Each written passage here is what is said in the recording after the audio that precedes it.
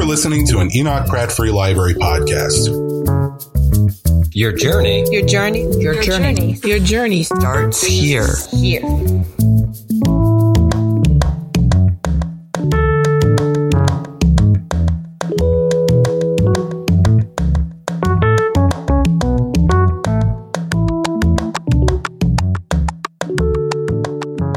Good evening. I'm Tracy Diamond of Programs and Publications at the Enoch Pratt Free Library. Thank you all for coming to the Pratt for the Writers Live series on this beautiful fall night. If you do want to move a little closer and pull some chairs down to make it a little more intimate, we can do that too. Just let me know and I'll help you out. Before we begin, I'd like to let you know about some upcoming programs. Tomorrow we have Colson Whitehead, and he'll be in Central Hall at 7 p.m. And then Thursday night, Deborah Spark and Jeff Becker, two fiction writers, will be at Library for the Blind and Physically Handicapped at 6:30 p.m. But tonight, we have two intelligence officers, Ron Capps and Tom Glenn, that will, as Ron aptly put it on Twitter earlier today, will tell you the truth about their wartime work and read from their books. They'll both read for a period, then we'll have a joint Q&A. And this event is going to be podcasted, so I'll bring the microphone around for questions so everyone can hear the conversation when they pull up the podcast online. First, we'll have Ron Capps, the author of Seriously Not All Right, 5 Wars in 10 Years, a memoir of his service as a soldier and foreign service officer in Rwanda, Kosovo, Afghanistan, Iraq, and Darfur. Seriously Not All Right is a memoir that provides a unique perspective of a professional military officer and diplomat who suffered and continues to suffer from PTSD.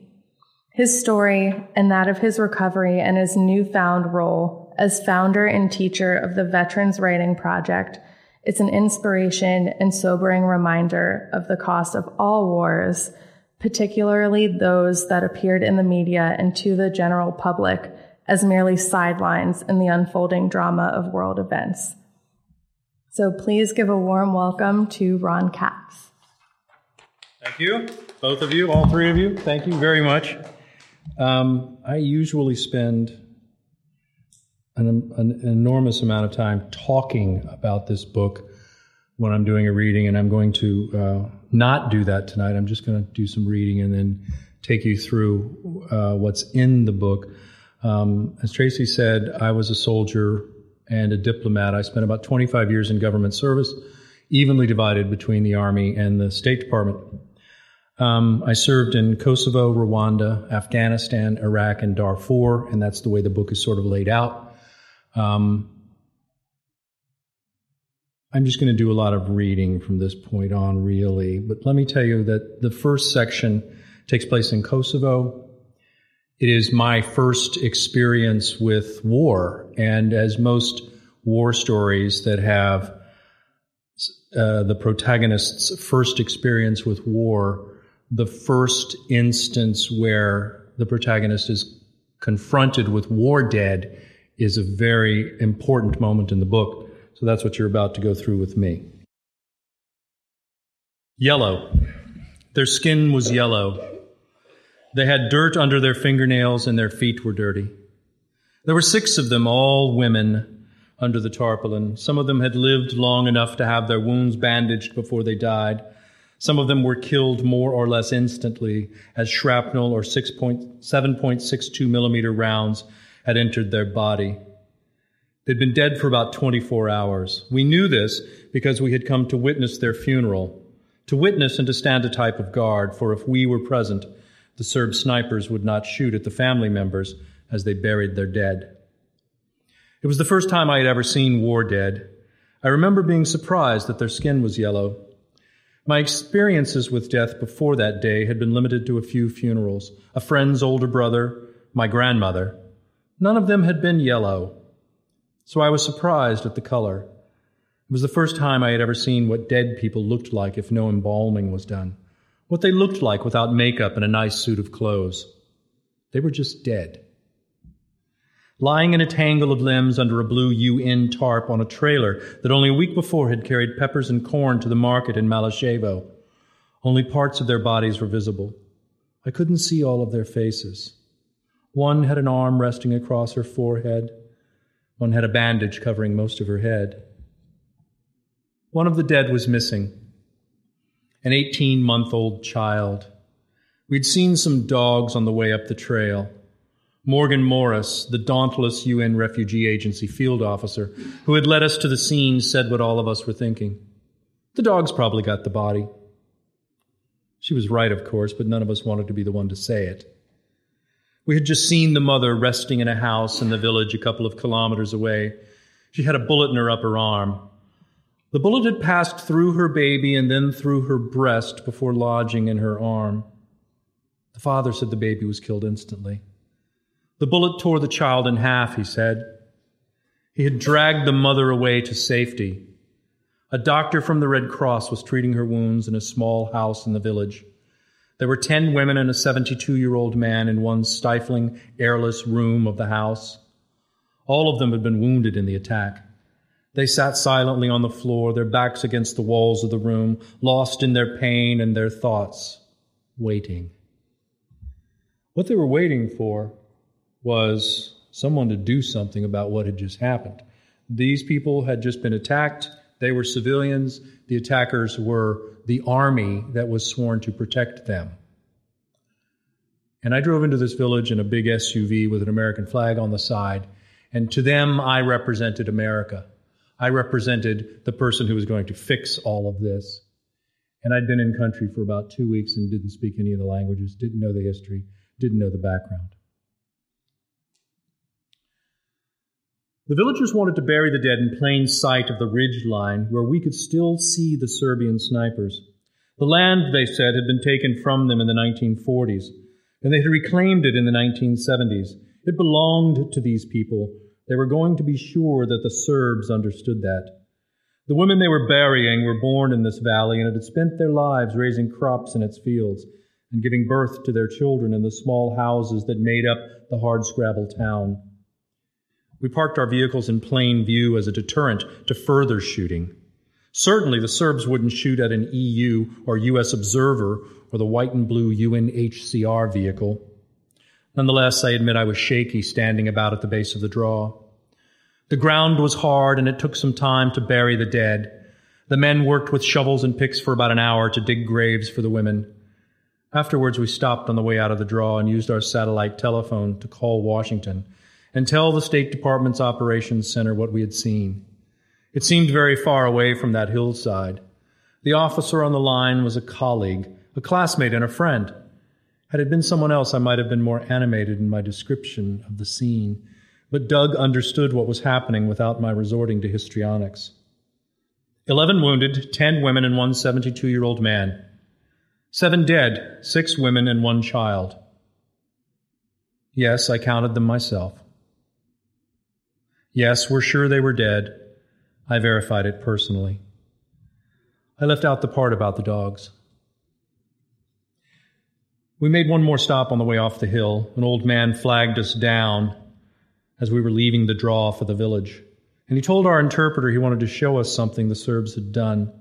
I glanced through the window of the house and saw a group of women sitting on the floor, rocking slowly, comforting each other. They surrounded the body of another woman.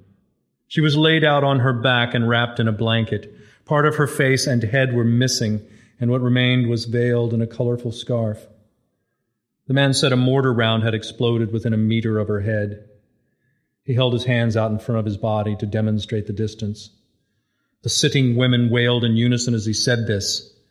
He was the dead woman's father. Amid the crying and the smell and the flies, we listened to his story. Having felt safe enough in her house to remain there with her husband and children, rather than moving up into the valley with the others, she had decided to take some food to her neighbors up in the canyon. She was at the base of the draw when the attack started.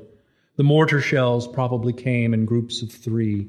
Punk, punk, punk, as they left the tubes, and then the breathless agonizing 5 or 6 seconds wait while they flew, and finally a brittle crump, carump, carump, barking and echoing off the walls of the canyon as they exploded. The gunners probably set the fuses to go off about 1.5 or 2 meters above the ground, about head high.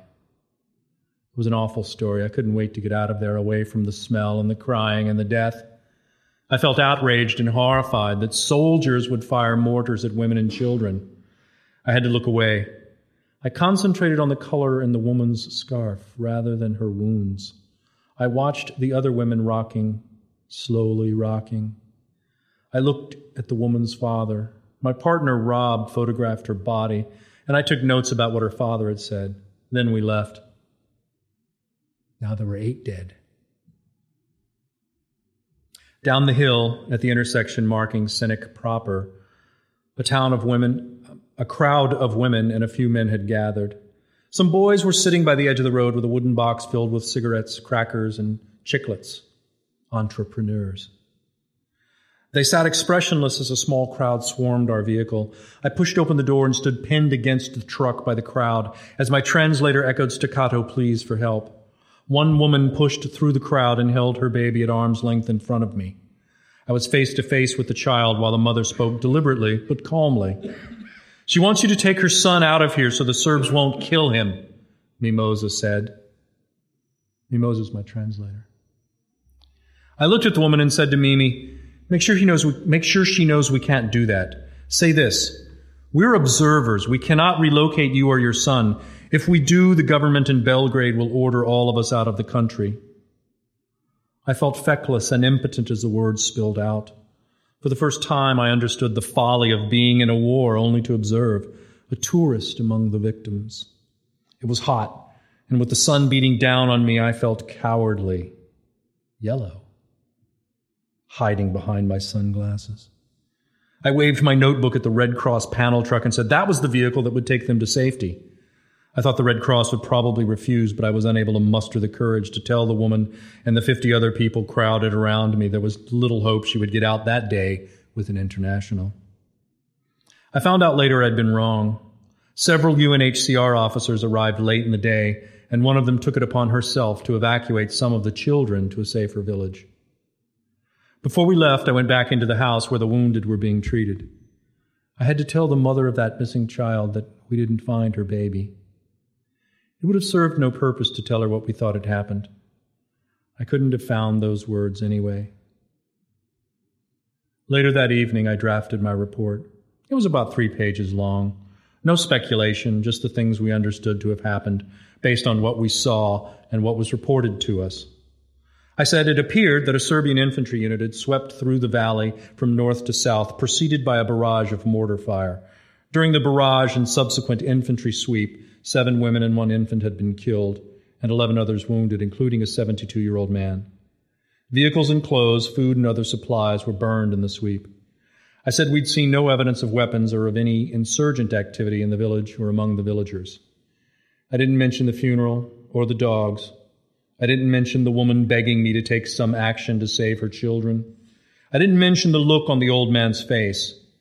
I carefully caveated what was told to us versus what we saw ourselves, with qualifiers like reportedly and allegedly. I carefully made the people and the events in the village the center of the report, rather than my actions or my feelings. Never star in your own report. I let my teammates read the report to ensure we all agreed with it, and then I turned it in to the reports officer. I had written a crisp, dry account of a messy, horrible act of cruelty. And in doing so, I had documented my first war crime. So I spent 2 years doing that during the insurgency and after. I was supposed to stay in Kosovo for 2 months. I ended up staying those full 2 years. When I left Kosovo, I went back to the United States and was supposed to go to language training, and that was interrupted. I ended up going back to Rwanda, where I had spent 2 years previously. I spent another 2 years in Rwanda tracking down war criminals, excavating mass graves, and reporting on the insurgency that still was going on to the west. After Rwanda, I went to Afghanistan. During none of this time did I take very good care of myself. I was diagnosed in Afghanistan with PTSD. And let me read to you a little bit about what that feels like. In the cold pre-dawn, I can hear generators running and vehicles moving on the other side of the base. But it's quiet inside my tent. None of the other soldiers I share the tent with is even snoring. I've been awake for a few hours, but I stay in my sleeping bag, fighting the nearly overwhelming urge to run away. The Taliban have launched a couple of rockets toward the base during the week, so we are all a little on edge, but that isn't what's keeping me up. I am bundled into my sleeping bag, trying to control my racing heart, and trembling because the dead have come to talk to me. They've been coming every night for a couple of weeks, the dead from Kosovo or Rwanda, beckoning to me, pulling me from a warm, comforting sleep into a series of wretched, tormenting, wide-awake dreams. Tonight, it's the dead from a farm near the town of Podievo. Burned Bible black and twisted into hideous, contorted shapes, they lie in a cold rain that falls to the burned-away roofs and pools on the dirty floor. Do you remember us, they ask? Most assuredly. The night before, it was the dead from the village of Rachak, 45 of them shot in the back of the head and left to die in that rocky ditch on a frozen January morning in 1999. They dropped by for a chat. Why didn't you do more to save us, they ask. Why indeed? Night after night, they appear on the big screen in my mind in oversaturated technicolor, writhing and imploring. Night after night, the murdered and mutilated come back. Each time I am scared and ashamed. I know they aren't real. I know they are only images in my head, but I fear them no less for knowing this. They terrify me for what they remind me of. The fighting I didn't stop, the lives I didn't save. They terrify me for what they represent, that I can no longer stop them from taking control of my mind. I lie on my bed, trembling, eyes wide open, but still seeing the dead in front of me. The trouble begins slowly and develops over time, and by the time I'm fully aware of it, I'm having graphic, violent dreams nightly. I wake from these dreams in a panic, shaking, heart racing, crying sometimes, always afraid to go back to sleep. I'm losing control of my brain, of my mind.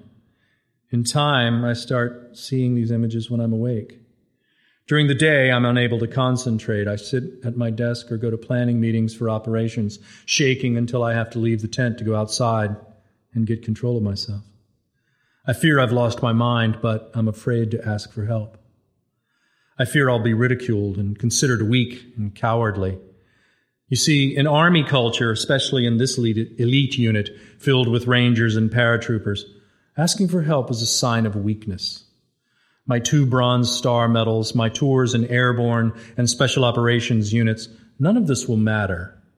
To ask for help will be seen as breaking.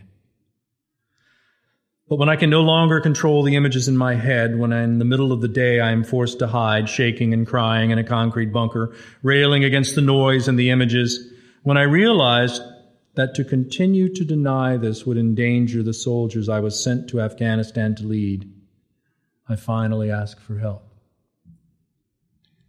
So I asked my friend, Ed, who was the division surgeon for the 82nd Airborne, I asked for help. And this is one of those things where you're standing there in front of a doctor and you're kind of shuffling your feet. It's like, yeah, maybe I should get some help. I don't really want to bother anybody, but, just in case, something goes wrong, I should have talked to someone. And doctors all have the same technique. If you've noticed, when you're talking to them, they're checking you, or they're like touching you. And so he's running his hands over my arms and stuff. And I realize that what he's doing is making sure that I'm sort of okay and that I'm not freaking out. And then he asks the question. He says, are you a danger to yourself or others? And this is a really critical question because everybody is walking around with an M4 and a bunch of magazines full of rounds and a 9mm on your hip and a bunch of magazines full of rounds. So if you were a danger to others, they would take your weapon away from you, which is a bad thing in a war zone. And if you're a danger to yourself, they will take your weapon away from you, which is a bad thing. So I had to answer, no, I didn't think I was. And I wasn't at that point. That would come later. I got the treatment I needed, and I made it home from Afghanistan. I left the regular army and went back to my civilian job at the State Department, and I lasted about 4 months before someone came and knocked on my door and said, hey, we're going to Iraq. Would you like to come with us? And I said, yeah, I'll go there. And so I went to Iraq, and I served there for a year, just under. And while I was there, I got a call from a friend in the Army Reserve, and he said, hey, man, you're about to get mobilized to go to Iraq. And I remember looking around saying, I'm here. Why? And so I made a deal with the Army. I said, I'll go somewhere else, but I don't want to come back to Iraq. So they sent me to Darfur. And I'd been in Rwanda during the genocide, or just after the genocide. I'd been in Kosovo during the ethnic cleansing, and now I was going into Darfur during another genocide, where there were 300,000 dead and 2.5 million displaced. And I'm still not taking very good care of myself. And this is what happens. The only thing you need to know about this is I was in the capital of Darfur working with a UN mission I was seconded to the UN.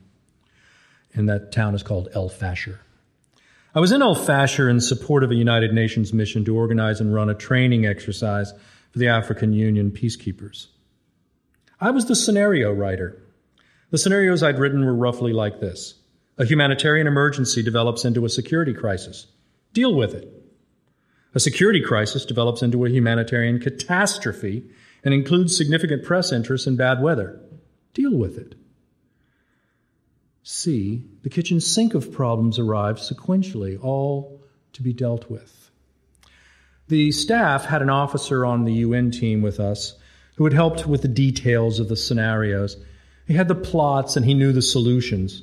So he gave these to his colleagues on the African Union staff, and they still failed.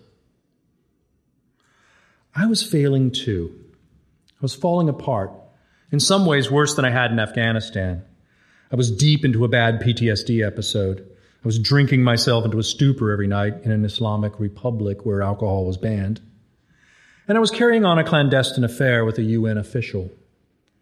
The genocide was actually diminishing, but we had no way of knowing that at the time. What I saw around me was 300,000 dead and 2.5 million displaced. I had no real safety net to catch me, nor anything during the day to hold me together. I had very few actual responsibilities at this point, since the scenarios were already written. I was mostly along for a ride with the UN team. Despite this, I was managing pretty well until one very bad day. The woman with whom I'd been having an affair for a couple of months asked me what would happen after our work together ended. We'd been at it for a few weeks, first in Nairobi, then in Addis, now in Darfur. We were having fun in nice hotels in Kenya and Ethiopia, and dodgy guest houses in Sudan, drinking and playing. But when she started making noises about next steps, that set off alarm bells in my head, dragging me back to the realization that I had a life outside this little war zone bubble. Soon I would have to go back to that life and to the reckoning. I obviously wasn't rational. Nonetheless, I was functioning at a pretty high level, writing intricate scenarios for a modern-ish fighting force, operating in the midst of a complex emergency, continuing to collect information about the status of the rebel forces' disposition and actions, the government of Sudan's response to the insurgency, and writing reports for the embassy about what I'd learned. At the same time, I was carrying on this illicit affair. But in my head, I was convinced that my life was fucked up and all I was doing was hurting people. I had failed to stop the fighting in Darfur just as I had failed to do so in Kosovo and in Zaire. My writing sucked. My mom had just died. My marriage was a failure. I was a failure. Everything I touched brought pain to others. I wasn't getting better. I was getting worse. The dark stuff in my head triumphed over the rational workaday reality. So I decided to kill myself. I did so quite rationally, I think. I thought about it through the morning, scripting the steps and timing, mentally locating the tools I would need and sorting out their acquisition, thinking about the aftermath, both immediate and longer term. By lunchtime, I had a plan. By mid-afternoon, I'd acquired all the tools. Late that afternoon, I began work. I grabbed a couple of beers out of the icebox, wrapped them in a T-shirt, put them on the seat of the Toyota. Earlier in the afternoon, I had gone over to the U.S. team house and borrowed a pistol from my Special Forces team sergeant. He loaned it to me, no questions asked, because we had worked together for 6 months or so previously, and he had no reason to suspect that I was anything other than a competent, professional career officer. I drove out of town to the west, somewhat dramatically, I realized, into the setting sun toward the reservoir. I pulled off the main road to the north side, toward some small villages, just clusters of huts, really, and stopped the truck on a low rise, just high enough to see the sun falling toward the desert. I opened one of the beers. I started crying, but I don't really know why. I was filled with a sense of failure and frustration, a sense of conclusion. Nothing I touched succeeded. Nothing I did was good. I'd been through 5 wars in 10 years and done nothing to stop the killing in Rwanda, in Kosovo, in Afghanistan, in Iraq, or in Darfur. I felt as if I'd reached a logical place in my life to end it. I opened the second beer. I picked the pistol up off the seat. It felt good in my hand. I felt surprisingly deft with it. I pointed it out the windshield with the magazine resting on the steering wheel and curled my finger around the trigger. I imagined pulling the trigger and the immediate pull the weapon would make as the sound fired. There wasn't anything to shoot at out there, so I would have just blown out the windshield. But even if there was something to shoot at, I was holding the pistol in my right hand, and I'm left-handed, so I probably couldn't have hit it. I put the pistol back on the seat. I remember a momentary flash of clarity. Who else would I hurt if I did this? My wife, certainly. Anyone else? My sister, maybe. I thought that what I was getting ready to do would leave a hole in some lives. I even thought about someone having to clean up the truck afterwards. Maybe I'd do it outside and leave less of a mess. But the clarity passed, and I was overwhelmed with a sense of futility and sadness. I had failed to stop the wars. So many people were dead because of my failures. Images were rushing at me. The 45 dead from Rachak, the raped nun from Bunia, the man with the red-rimmed eyes and a mutilated family near Senek. I picked up the pistol and charged it, loading a bullet into the firing chamber. My hands were shaking. I put the beer down and took the pistol off safe. I was sobbing and talking to myself, to the spheres, to no one. The pistol was ready. I shifted it to my left hand. I looked at it in my hand, lying partly on my lap, pointed down a bit. I took a deep breath to calm myself. I was ready. Then the phone rang. It scared the hell out of me, and I jumped, startled. I almost pulled the trigger, which would have been highly ironic, to shoot myself in the foot while preparing to shoot myself in the head. I looked at the phone lying on the seat of the pickup and saw that it was my wife, Maureen, calling from Washington, D.C. What was this? Serendipity? Karma? Luck? Uncanny timing? With my thumb, I put the pistol back on safe and laid it on the seat. While I talked to Maureen for a few minutes, I stared out through the windshield and watched the sun setting over the rocky brown desert of Darfur. The ringing phone had broken the spell. After the crying and the shaking, the moralizing and justifying, the calming of hands and nerves, the intense focus on the immediate act of charging the weapon, and then taking off the safety and preparing to put the barrel in my mouth, the ringing phone pulled me back from the brink.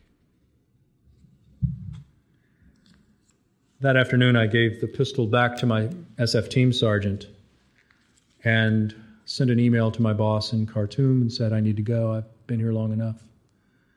We were coming up on 10 years that I'd been deploying to war zones and not taking care of myself. So I was medevaced home. I stayed in service about 2 more years, some in treatment, some not. Eventually, I made my way to the VA hospital in Washington, D.C., where I was under treatment for a while. There's an interesting story in here about the first day there.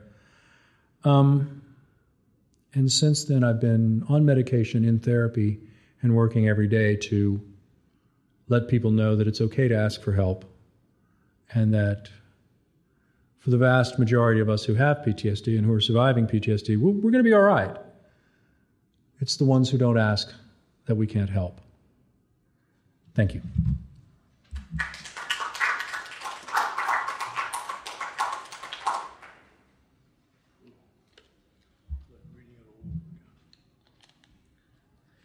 Thank you, Ron. It's a very powerful message. Next, we will have Tom Glenn up reading from his new novel, The Trion Syndrome. Tom Glenn has worked as an intelligence operative, a musician, a linguist, a cryptologist, and a government executive. He is a reviewer for the Washington Independent Review of Books and the author of 2 previous novels, Friendly Casualties and No Accounts. In The Trion Syndrome, German professor Dave Bell is haunted by a half-remembered clandestine mission in Vietnam and the myth of Trion, the Greek demigod. Dave discovers an unpublished novella by Thomas Mann based on the myth and believes he sees himself. Friendless, Dave is betrayed by his colleagues and accused of sexual harassment. He loses his job, his wife divorces him, and his children refuse to see him. At his lowest point, his suppressed memory of what happened in Vietnam resurfaces. So please welcome now Tom Glenn.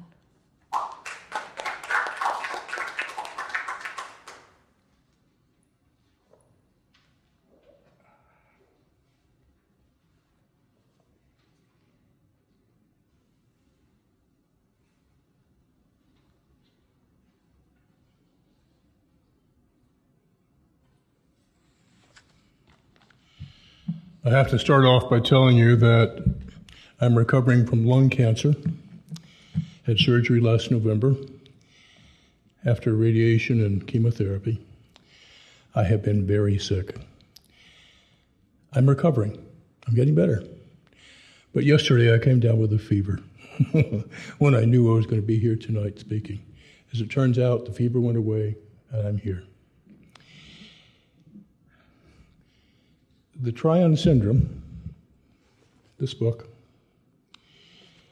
comes from my struggle to come to terms with the unspeakable things that happened during the 13 years on and off that I served as a clandestine intelligence operative working undercover with Marines and soldiers in combat in Vietnam. I questioned whether men who demonstrated the kind of ferocity I did were even capable of love. I returned from Vietnam an emotional wreck after living through the fall of Saigon and escaping under fire when the North Vietnamese were already in the streets of the city.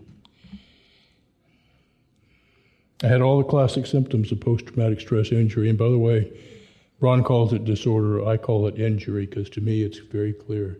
This is a wound from the outside in. This is the soul that's being wounded. I had panic attacks, flashbacks, nightmares, all the stuff Ron just talked about. My marriage crumbled. I was afraid I was going to lose my children, and they were my reason for staying alive. So I resumed my study of German, one of the 7 languages I have worked in. And in my search for healing, I went back to Greek mythology, which I hadn't looked at for years. And I went through it in detail, trying to find the wisdom that lay in those stories. In the process of all that, I rediscovered the German author Thomas Mann, who was one of my great favorites. And then Dave Bell, the protagonist of Trion, took me over. I had to tell his story to find peace. I want to read to you the very beginning of the book, and then I'll get into some of the later parts after that. The Trion myth. Ares, the god of war, beheld a maiden washing herself in a stream. Overcome with lust, he plunged into the water and ravished her. The girl bore a male child, Trion, who throughout his days would be afraid of water. Bent on revenge, The girl carried the infant Tryon to the city of Thrace to confront Ares. To her surprise, the god doted on the boy and taught him the secrets of war.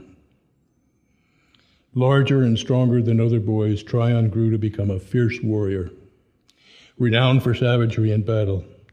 Indifferent to pain, given to brute force, and addicted to dominance, he earned the enmity of Hera because of his cruelty to the vanquished. He fell afoul of all the gods when, as the leader of the Spartan forces, he disemboweled his own infant son to demonstrate his ferocity. Aphrodite cursed him. He could never know love. At the peak of his success, Hecate sent the Eucherides, 3 female monsters, to destroy him. Tryon fled to Delphi and consulted the oracle, but refused to heed her warnings to change his ways and make penitential sacrifices. The Eucherides trapped him at the mouth of the Strymon River, where it meets the Aegean Sea. There they drowned him.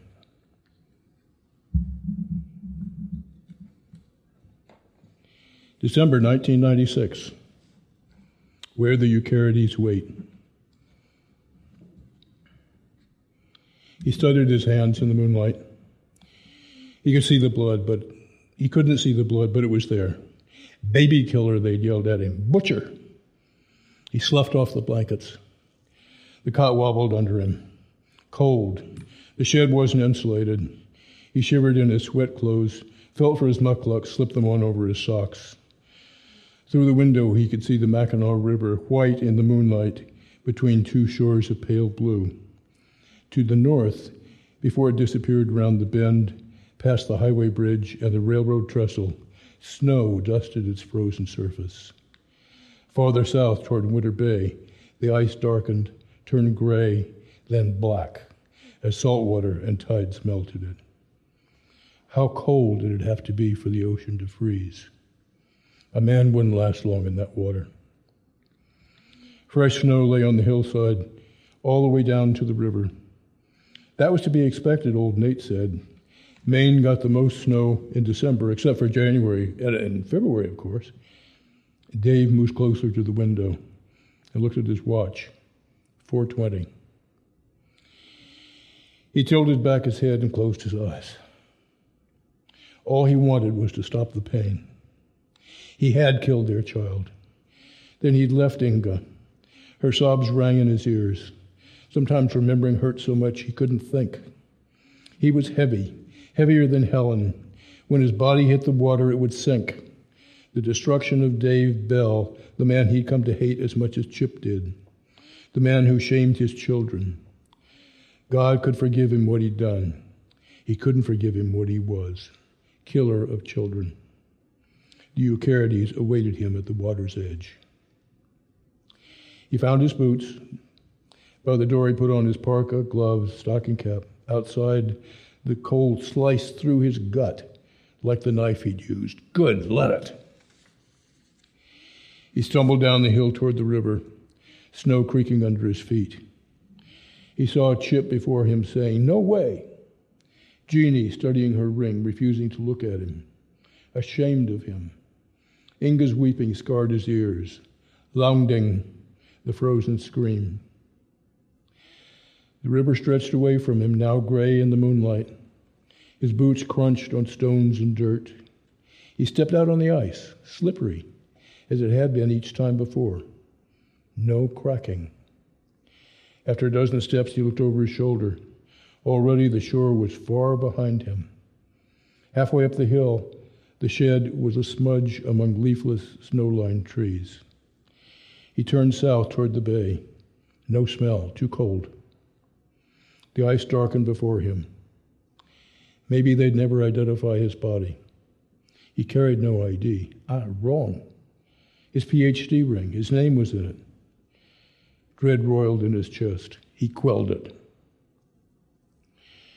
"You go all the way through the ice into the deep water," old Nate had said, "and it's all over, current. No way you can find your way back to the hole again. No man could last long in water that cold." Dave would sink like Helen's car, shocked by the cold, struggling not to breathe. Water sucked into his lungs. 1 minute and 20 seconds. Then silence. He understood how Helen did it. He heard the crack before he lost his footing. He went down fast, freezing water in his ears and nose and eyes, taste of briny ice. The nerves in his belly screamed. His heart beat against his breastbone as if to break free. His throat locked like a vice. He tried to open it, suck in water. His boots struck bottom. His legs on their own catapulted him up. His head bashed the ice.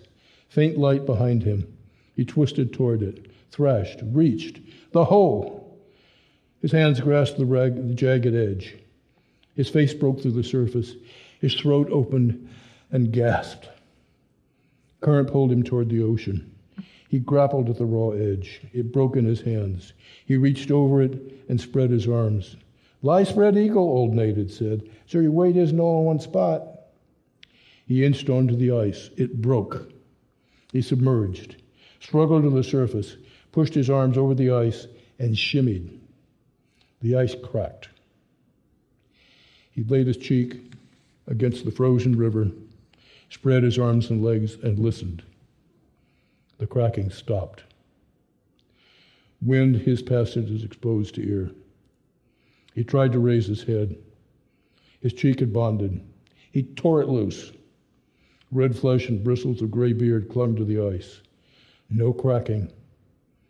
He brought his arms to his body, tucked his elbows under him, and used them like crutches to edge forward. Still no cracking. He slithered north, toward the bridges, toward the white, away from the black. His leg muscles kinked. Wet hair stiffened into ice. After 10 feet, he risked getting on his hands and knees, crawled another 30 feet, and knelt upright. So far, so good. He staggered to his feet. His clothes were rigid. He turned toward the shore. Up the hill, slipping, falling. His gloves were frozen when he fumbled at the door latch. He lurched into the utility closet, turned on the water in the tiny makeshift shower stall, and stripped. His clothes clattered to the floor. At last, the water turned hot. As he crouched under the shower head, ice fell from his hair and crackled to the plastic floor. Slowly, the quaking stopped, and the numb turned to pain. Coffee. Dressed in dry sweats and wrapped in a blanket, he shuffled to the cast iron stove, blew on the coals until the wood chips caught and added kindling. When his spit sizzled on the stovetop, he carried the coffee pot to the sink in the utility closet, filled it, and dumped fresh coffee into the basket. Hunched cross-legged next to the stove, he forced down hot coffee and surveyed his body. Everything worked. The side of his face burned, but he must not have been in the water long, 2 or 3 minutes. Every time he remembered, he started shivering again. What had stopped him? Shallow water. He'd hit bottom. Panic. Involuntary reflex. He was too much of a coward to control his body long enough to die. Maybe next time he'd do what Mons Tryon did, load his body with weights to drag him to the bottom and hold him there. He looked at his watch, stopped at 4:38. The alarm clock told him it was nearly 5:30. Christmas morning. Merry fucking Christmas. Shaking his watch didn't make it run. One more chore, buying a replacement without explaining to Ed in the Thrifty Mart why he needed a new watch. He needed clocks and watches, gave his life the patina of routine. But when he was alone in the dark shed, when there was no routine, shame came out of hiding. At that point, the book goes back almost a year and tells us how Dave got himself into this situation. He was having trouble. There was something in his past he couldn't remember. Something happened in Vietnam, but he couldn't recall what it was. His marriage collapsed. His wife divorced him. His children wouldn't talk to him. He was accused of sexual harassment. He lost his job. He had no money to pay the child support and divorce costs, so he decides to run away. He runs to Maine. He gets a job working in a gas station, and he lives in a storage shed. Then on Christmas Day, he tries to kill himself which you just heard. A week later, on New Year's Day, a young man shows up at his door who tells him that he is his son, an illegitimate son, the child of the woman that Dave had lived with in Germany. He had paid to have this child aborted, but apparently she didn't do it. Dave had left, and here he was. He proves to Dave, beyond any question of a doubt, that he is in fact his son. So Dave invites him to stay, and he does. His visa is only good for 3 months, so he can't stay very long. His name is Hans. He's very German. He does everything he can to persuade Dave to translate his successful book in English into German, because Dave's German publisher very much wants to publish the book. And Dave, by the way, is bilingual, both German and English. But Dave keeps finding reasons not to do it. He keeps saying he's not ready, he can't do it, he can't get started. Finally, Hans sees to it that all the equipment he needs, a computer, a printer, dictionaries, paper, everything he needs are at his disposal. Most of it he borrows from other people. And then one morning, Dave wakes up and finds that everything is in place and ready for him to start translating. Dave trudged to the stove and poured himself coffee. Hans sat at the table across from the computer. Dave sat beside him. "Please not to be angry," Hans said. "Your English goes to hell when you're stressed out." "I apologize." Dave said, I know you meant well. I know Ariana means well. It's just that I don't think I'm ready, that's all. "I want to help you get started," Hans said. "I'm not used to having people help me." Hans brightened. "I could help a great deal. I cannot type English, but I can type German. I have already capped the keys with the German script and reset the keyboard to software to German. Or if you would teach me about cars, I could fill in for you at Tracy's Texaco, and you could translate full-time. Mr. Tracy said it would be like getting 2 good men for the price of 1. We could work together while I learn." Dave carried his coffee to the cot. "I need more time." "You have no time." "You don't understand," Dave said. "Nothing will change what I am." Hans said, "You are Dave Bell, a good man." Dave looked at his grease-stained hands. "I am damned by what I am." My father. I am a child killer. I had Mons Tryon before my eyes. I was looking in the mirror. I have no shadow, no reflection. I am Tryon.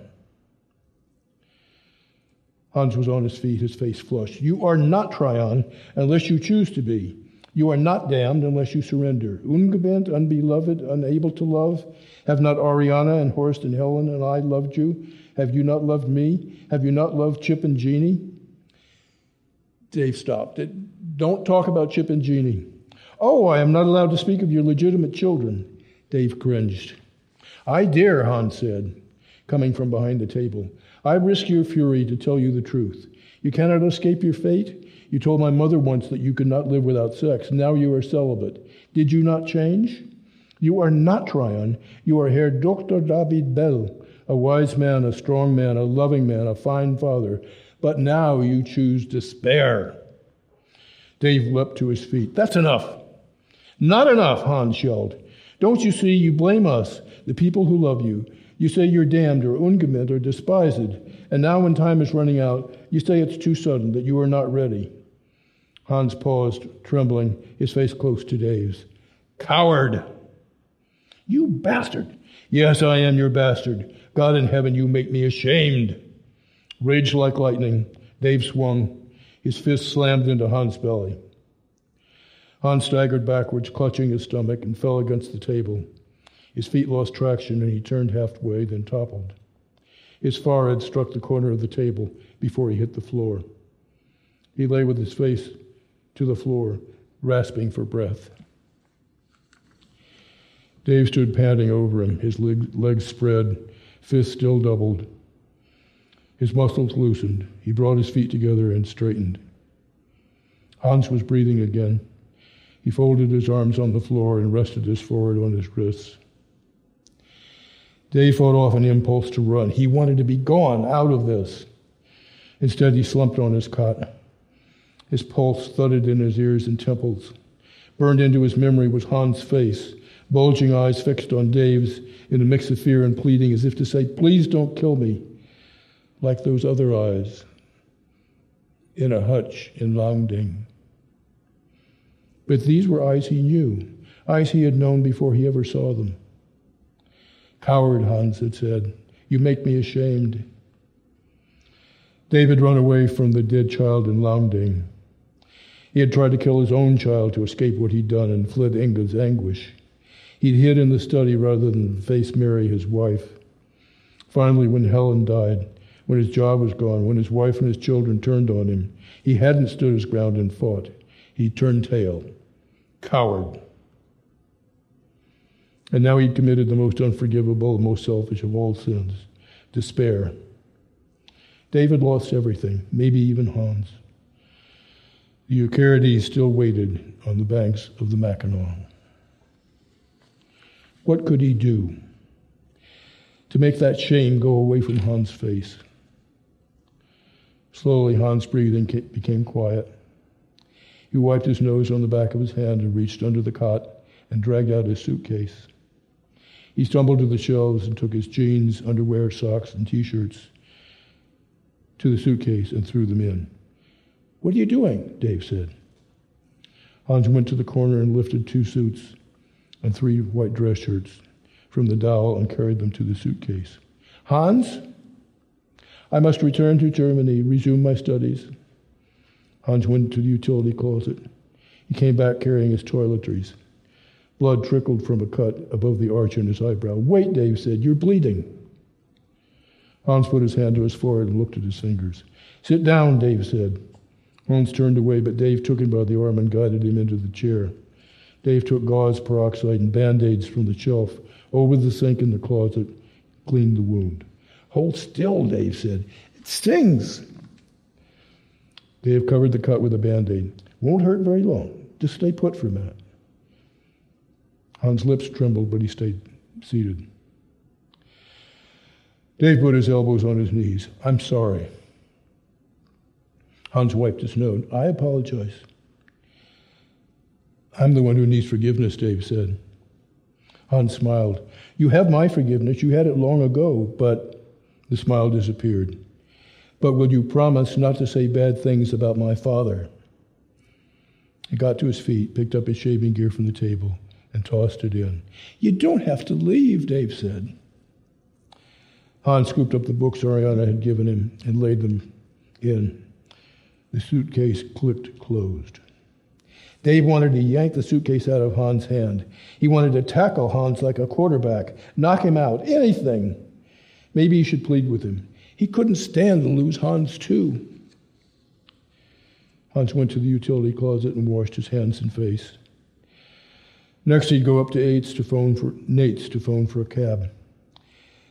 After half an hour, he'd put on his coat and walk out the door. Dave would watch him climb the hill. He'd become smaller and smaller in the distance until he disappeared into the trees at the ridge line. What could Dave do? He turned to the table to rest his face in his hands. The computer cursor blinked. He wanted to shatter the screen. The word processing software was already booted. What did Hans want him to do? With a groan he hoped Hans didn't hear. He put on his glasses and read the first line of English text in Chapter 1 of Leverkühn. Adrian Leverkühn is, before all else, like Thomas Mann, who created him, a man with a soul. He typed, Kapitel 1, double-spaced, indented, and typed. Adrian Leverkühn ist vor allem ein Seelenmensch wie sein Schöpfer, Thomas Mann. Hans walked behind Dave. Dave could feel his breath as he read what Dave had typed. He straightened, kissed the top of Dave's head. Then he walked to the suitcase, knelt, opened it, and hung his suits back on the dowel in the corner. Thank you.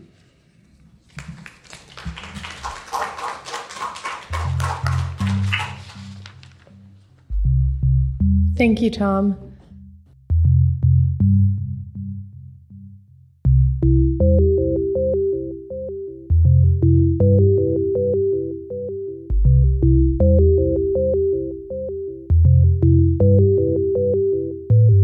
This podcast is a production of the Enoch Pratt Free Library and the Maryland State Library Resource Center. For more information and to access more library resources, please visit prattlibrary.org.